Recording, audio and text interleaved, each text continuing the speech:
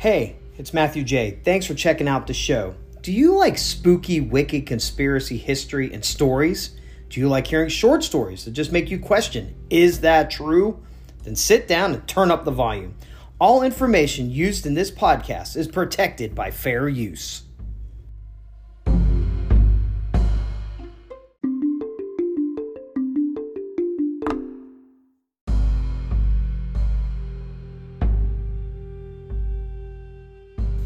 Episode 40, The Men in Black. Let me introduce myself. My name is Matthew J. I'm your host and storyteller, and I love talking to people and listening about their stories, about anything they find interesting. I enjoy telling these stories and doing the research to get deeper into these accounts. So this podcast is about history, kooky tales, cryptozoology, ghost stories, and all the conspiracy theories that keep me asking, is that true? Have you heard stories about the Men in Black that people have documented after witnessing either a UAP, a UFO, Bigfoot, Dogman, Mothman, or just plain weird stuff? Well, if not, this episode of the podcast will get you all caught up on the basics about the Men in Black.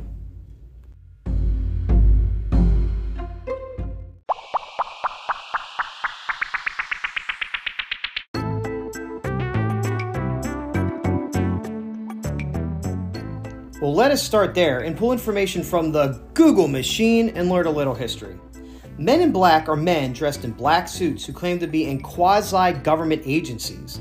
Men in Black are also known as the MIB. Men in Black have been reported to harass, threaten, or sometimes even assassinate witnesses to keep the secrets about UAPs, UFOs, or crypto creatures silent. Some Men in Black have been described to behave strange, and some have ghost white skin color. Men in Black have been seen wearing black hats, black sunglasses, and they even drive in black cars. Men in Black seem to always be in groups of 2 or 3. Men in Black, the movie, was released in July 1997, and the budget was $90 million. The box office amount was $589 million. It was the highest grossing Sony movie until Sony's Spider-Man 2002 was released.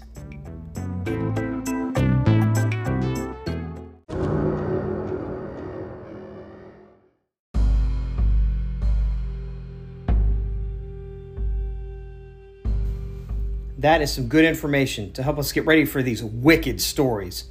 The Men in Black stories are like side stories when it comes to UFO and crypto creature sightings, but I believe we need to focus on them to give the MIB their own episode to inform you, the listener, on their existence, if you believe.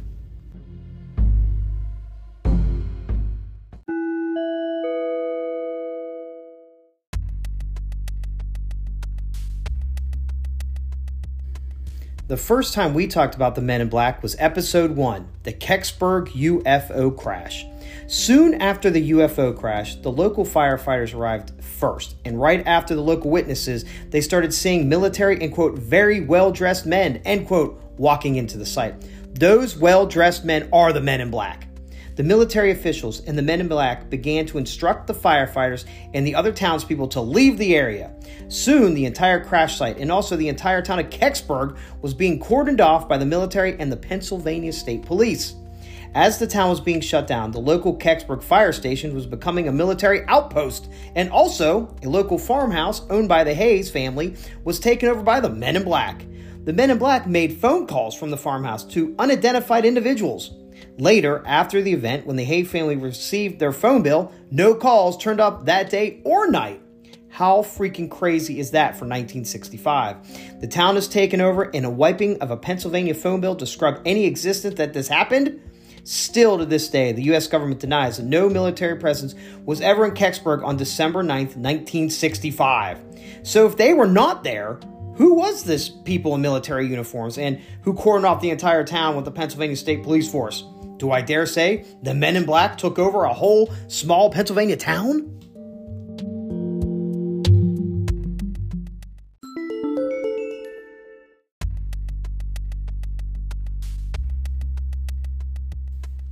That was not the only time the Men in Black are getting involved in the Kecksburg event. Back in 1965, radio waves were still a great piece of getting information to people. Western Pennsylvania is known for great radio stations, and the main one in that area is KDKA. But for this story, the radio station that you need to know is WHJB out of Westmoreland County. That night, a radio host by the name of John Murphy gets a forwarded phone call that something amazing was happening in Kecksburg. So he drives out to Kecksburg. He snaps photos and records the first witnesses at the crash site. Later, he was stopped by the military and the photos were confiscated, but not the recordings. Mr. Murphy gets back to the station, and for a few days he listens and realizes he has some great information and decides to do a documentary called Object in the Woods. He begins to work on that documentary and is getting close to the air date, but then he gets a visit from the Men in Black stating that they were military officials and they forced Mr. Murphy into a 30-minute meeting. After that meeting, John Murphy was a changed man. He did not want to talk about the Kecksburg event or about that meeting. He reluctantly releases the documentary, but it is garbage. It is watered down with little interest.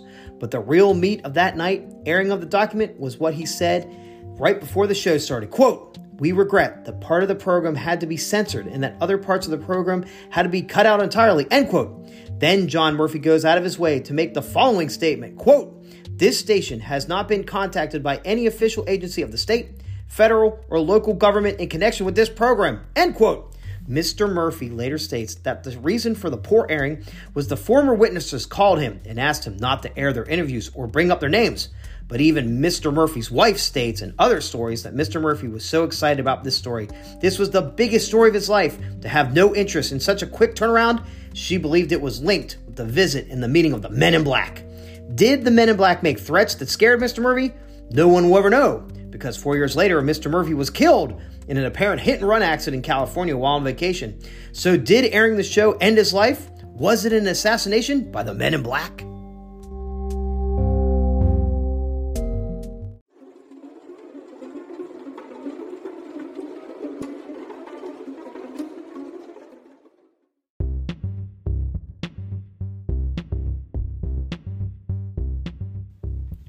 If those stories did not freak you out, wait to hear these.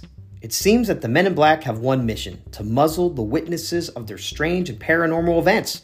The date is June 27th, 1947, and Harold Dahl, his son Charles Dahl, and the family dog were on a conservation mission on the Puget Sound near the eastern shore of state of Washington's Maury Island.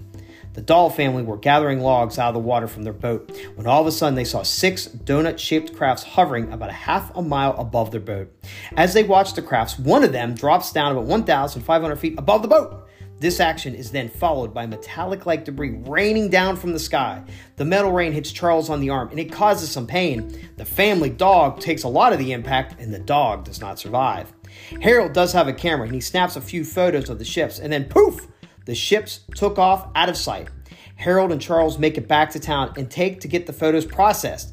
Harold goes to show his co-worker the photos later on. The co-worker is Fred Chrisman, and he's a skeptic of the photos and decides he wants to go to this part of the sound and see what's going on. When he gets there and walks to an area close to where the photos were taken, Mr. Chrisman sees with his own eyes a strange aircraft that looked just like the ones in the photos. The following morning, Harold was visited by the Men in Black. This time it's just one man in black. The man in black sits with Harold at a local diner and begins to recount everything that Harold and his son saw that day on the Sound.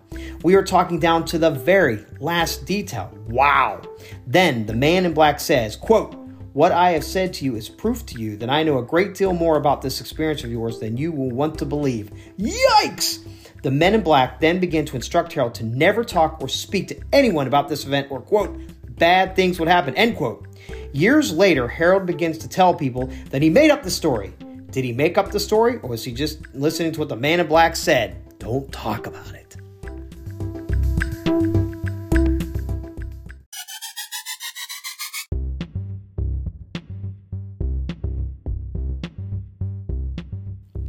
If you're not freaking out yet about these Men in Black, whoo, I am. The Men in Black has also been linked to the Mothman story. We talked about the Mothman of West Virginia in episode 4. One of the main reporters of the Mothman stories was Mary Hyre from Point Pleasant and her friend Dottie Campbell. They have been documented in stating that they both were approached by the Men in Black and were threatened not to talk about the Mothman. She stated they were so frightened of these men, and one reason was because the men, quote, never blinked their eyes, end quote, during their scary visit. The Mothman witness Linda Scarberry stated the men in black wore black suits, black hats, and black sunglasses. They showed up to her house in a black 1966 Cadillac. Linda has stated multiple times that the MIBs looked like human men, but their skin was somewhat transparent. She stated, you could see the veins in their hands very clearly. The men in black had very long fingers. Holy cow, that is freaky. When Linda Scarberry's father tried to shake a man in black's hand during the scary visit, the MIB acted like he did not know what to do. He awkwardly shook the hand, but he was weak, and he looked at the other MIBs to see if that was the correct thing to do. Holy cow, that's weird. That sounds so weird, and plus, no one likes a weak handshake.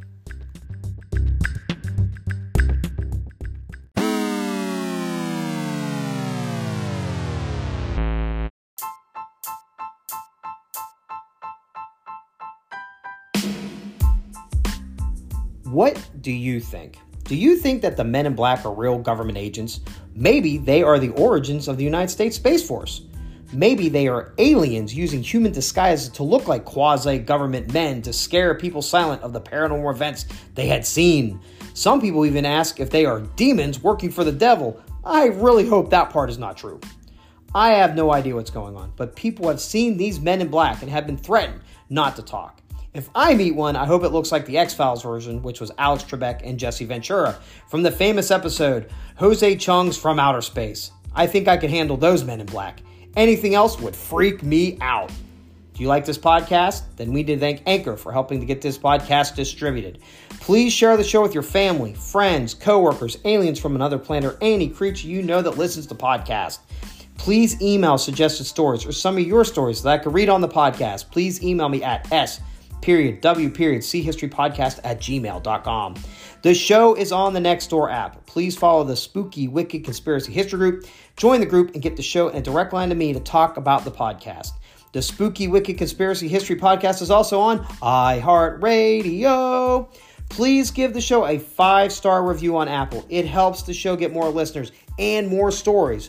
We are worldwide. We have listeners in Germany, United Kingdom, the Philippines, Puerto Rico, Ireland, Canada, Australia, Sweden, South Africa, Portugal, Costa Rica, New Zealand, Norway, India, Russia, Denmark, Czech Republic, the Netherlands, Spain, Hungary, and Singapore.